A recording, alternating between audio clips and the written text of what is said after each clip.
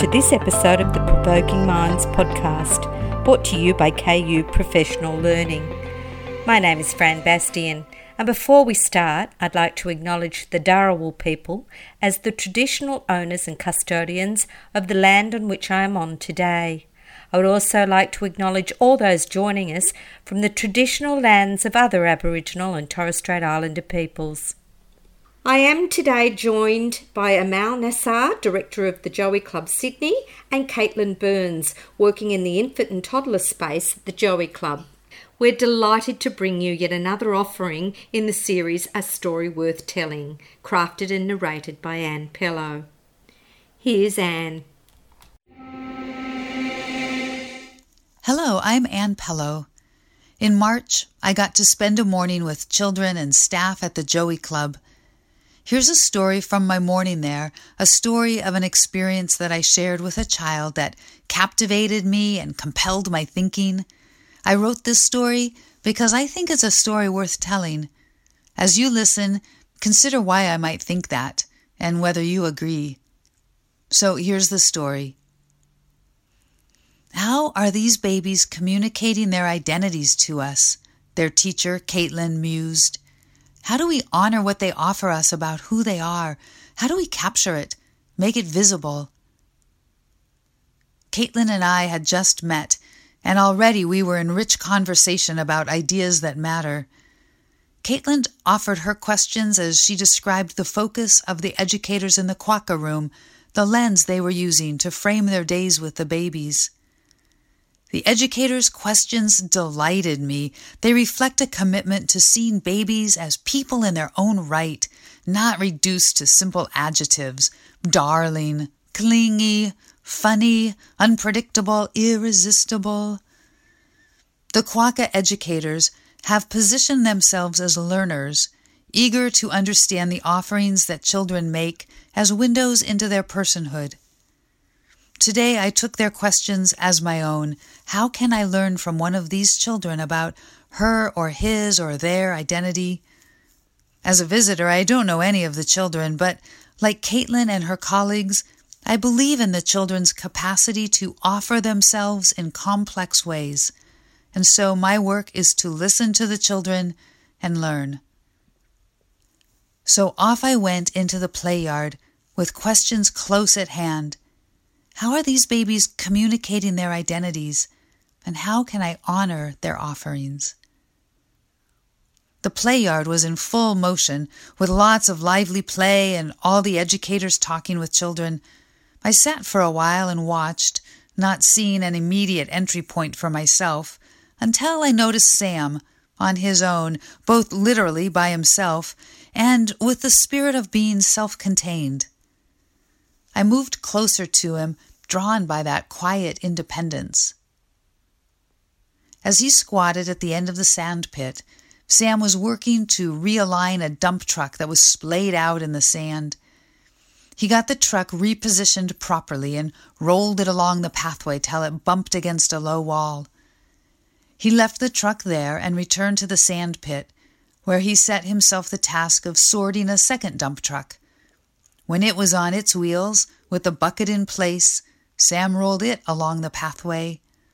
Just as he parked it behind the first truck, another child arrived to claim the truck for her own play.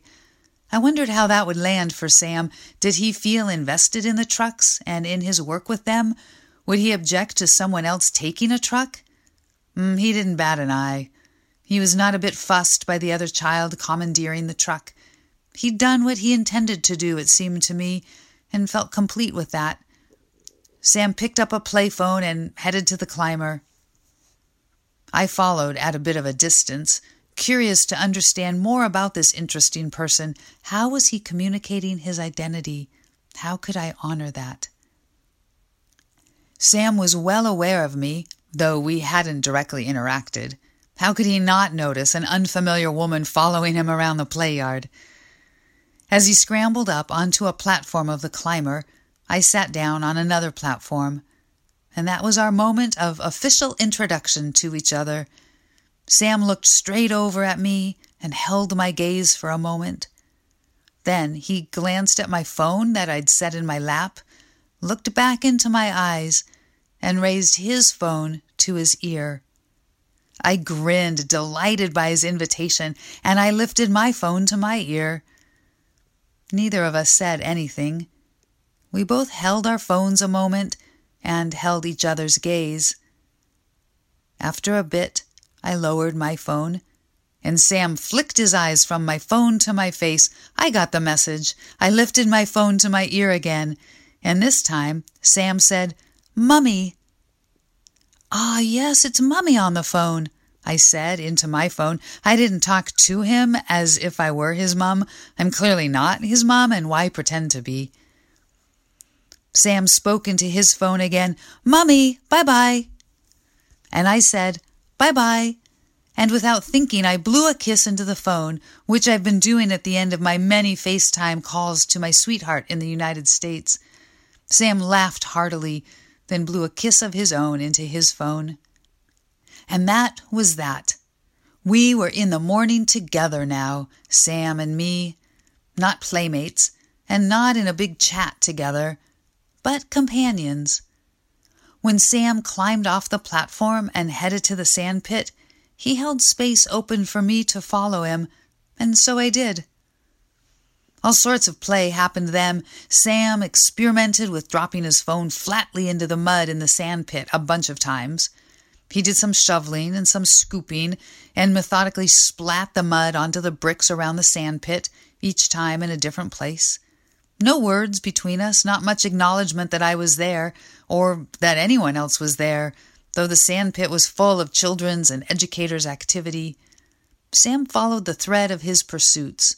I thought, he's got all that he needs within himself, and I wondered about that. The play continued. Sam kept scooping mud onto the bricks, and then, one time, onto the rug. And Caitlin, Sam's teacher, stepped in at that juncture, offering Sam more pans, with the idea that he could dump the scooped-up mud into a pan instead of onto the rug. "Do you want more pans, Sam?" she asked. "More," he eagerly affirmed. And so they made a trip together to the shed to collect more pans, and Caitlin got Sam set up with them at the edge of the sandpit. But Sam wasn't particularly interested in that avenue of play, and he took his scoop and headed out. And again, I followed, intrigued by this guy. How is Sam communicating his identity, and how could I honor that? Sam headed around behind a clump of bamboo, and I seized that moment for another direct connection, mostly as a way of saying, "Yeah, I'm following you about, and you know I'm following you about, so let's acknowledge that together." Well, that, and actually, mostly because I was enjoying Sam's presence, his clear agency, his sense of himself as a thinker and a doer, and I wanted to engage with that. So I moved into the bamboo across from Sam, and when he looked over at me, I caught his eye and grinned. Sam laughed a big laugh and ran around the bamboo towards me. Peekaboo in the bamboo, back and forth, around and around, laughing with each other, laughing at the chase, laughing at the moments of capture when our eyes met. Our laughter was connection, and also a counterbalance to Sam's inwardness through the morning. And that laughter and the bond it cemented carried us into another game when Sam ran out of the bamboo and onto the pathway and straight over to Sophia with a push cart. The game, 2 children, 1 cart, 1 child in the cart, 1 child pushing and pulling it. Sam and Sophia took turns riding inside the cart and propelling it, and the game went on with interesting innovations and permutations, and with 2 crashes that didn't dissuade Sam from carrying on. There's a whole story I could write about that game, but in the context of my listening to the ways in which Sam was communicating his identity, this is what I'll say. This was an intimate and companionable game, though there was little overt interaction between the 2 children. Another child, James, moseyed over a couple times to see whether he might join the game, but he didn't get much uptake from Sophia or Sam, and so he took himself off good-naturedly. It seemed to me that it wasn't that Sam and Sophia didn't want to share or take turns with James, but that their game was complete with just the two of them, and that James could see that and respected it. Eventually, lunchtime arrived, and in Sam went with the Quokka crew, and in I went with my questions and stories and musings to my own lunchtime conversation with Caitlin, Amal, and other members of the Joey Club staff. Well, welcome, Amal and Caitlin. I'm sure you'll agree that listening to Anne's story is like participating in a masterclass in writing. So as you listen to Anne share her story about Sam, I'm curious to hear why you think this is a story worth telling. That's a great question, Fran. Thank you for that. The story is definitely worth telling for many reasons. Isn't that right, Caitlin? That's right. You and I have spoken about this for a while now, why the story is so important. For me, though, I think if I really stop and think about this story, I'm drawn to it because it feels like it fits into our learning community. It fits into exactly what we've been questioning for a long time. And this story about Sam, it's almost like a chapter within a book that we've all been writing all this time about Sam as a learner and about this young person who's sharing his identity and exploring the world and making meaning. And it really comes down to the way that Anne entered our learning space. She came in and she just listened. She listened to our questions. She listened to the ponderings. And I really just threw them at her when she walked in the room. I just wanted to share everything that we were questioning at that moment as researchers and as learners.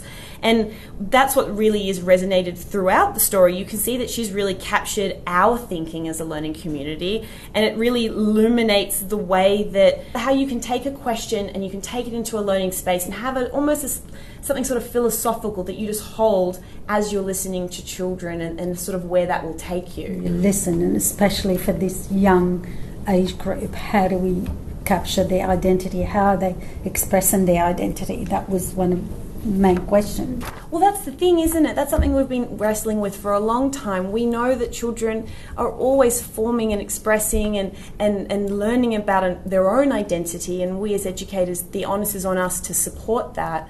But with younger children, I think that we really have to be very aware of how those moments are fleeting, aren't they? And if we're questioning how are these children communicating their identity to us, well, the onus is on us, I use the word again, to stop and to listen and to be silent and to capture that and to stop thinking that identity is communicated in these grand gestures that they can be in the first time that you meet someone. Indeed. And took those questions so respectfully and went outside to the playground and engaged with Sam on those premises. Mm-hmm. The other thing about why this story is worth telling is for us as educators, and it gives us a lot of gentle reminders, our commitment to inquiry and pursuit of knowledge and understanding. I like to use the concept or the analogy of being a guest at children play spaces. We don't just come into children's spaces, we wait for an invitation. And invitation are not just given. You really earn your invitation. What have I said or done or not said? Or how did I show my commitment to the child and my respect to the child to be the recipient of that invitation? Absolutely. I couldn't agree more. I love that analogy of a guest, because if we think about a guest in any given situation, a guest does not abruptly enter a room. They don't change the conversation. A guest waits to be welcomed. They wait to be invited. They wait to see if they're needed or if they're wanted.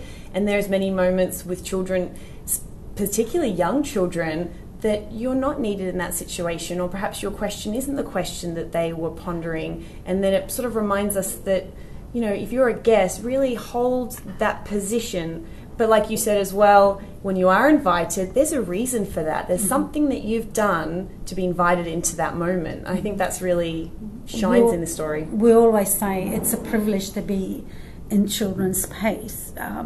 And when you receive that invitation, what do you do with it? You humbly accept it, and then you go in as a learner. And I think you go in with the desire to learn about the child, to desire to learn with the child and from the child.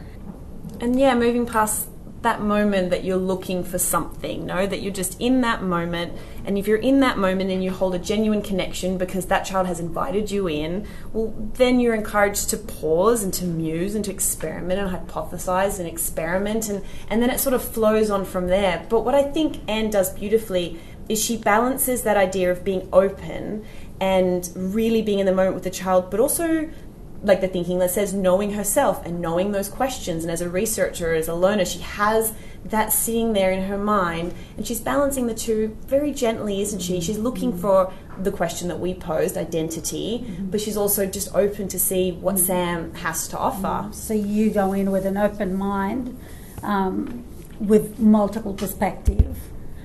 I think the other important message, or the other message that is remind me of this story, is that those special moments, particularly in the young age group, that it could be missed throughout the day when we're busy doing things. And we're so busy. We're always so busy. Particularly in the young group, that you constantly looking to meet their needs, for better word. And those moments can be easily missed. It's sort of like a conscious thing, isn't it? We have to be really cognizant to slow ourselves and to really just to be present.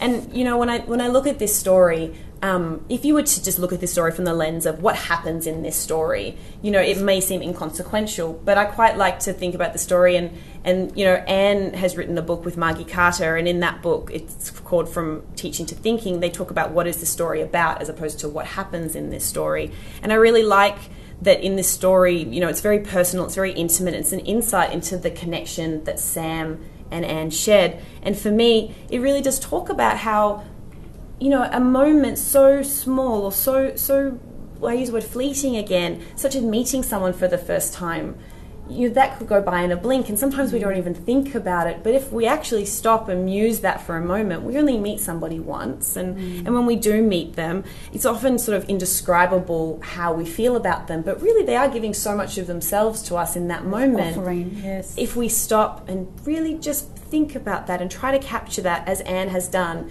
you can see how much identity Sam has offered her. Absolutely. Just meeting her. Yes. And it's sort of very strength-based, isn't it? Because, anybody could walk in and say, I'm a stranger, I don't know these children, but Anne sort of turned that on her head. Her being a stranger is a strength. This is the first time she's met Sam, the first glimpse of him as a person, and look how much of the identity that he's just given her in that moment, because she was willing to sort of to listen and to be and there. Engage. Yeah, it's such an ephemeral connection, but Anne has picked up all these things that Sam's offered But her. even if you're not a stranger, even if you're so familiar with the child in the room, you can easily miss those moments. Absolutely.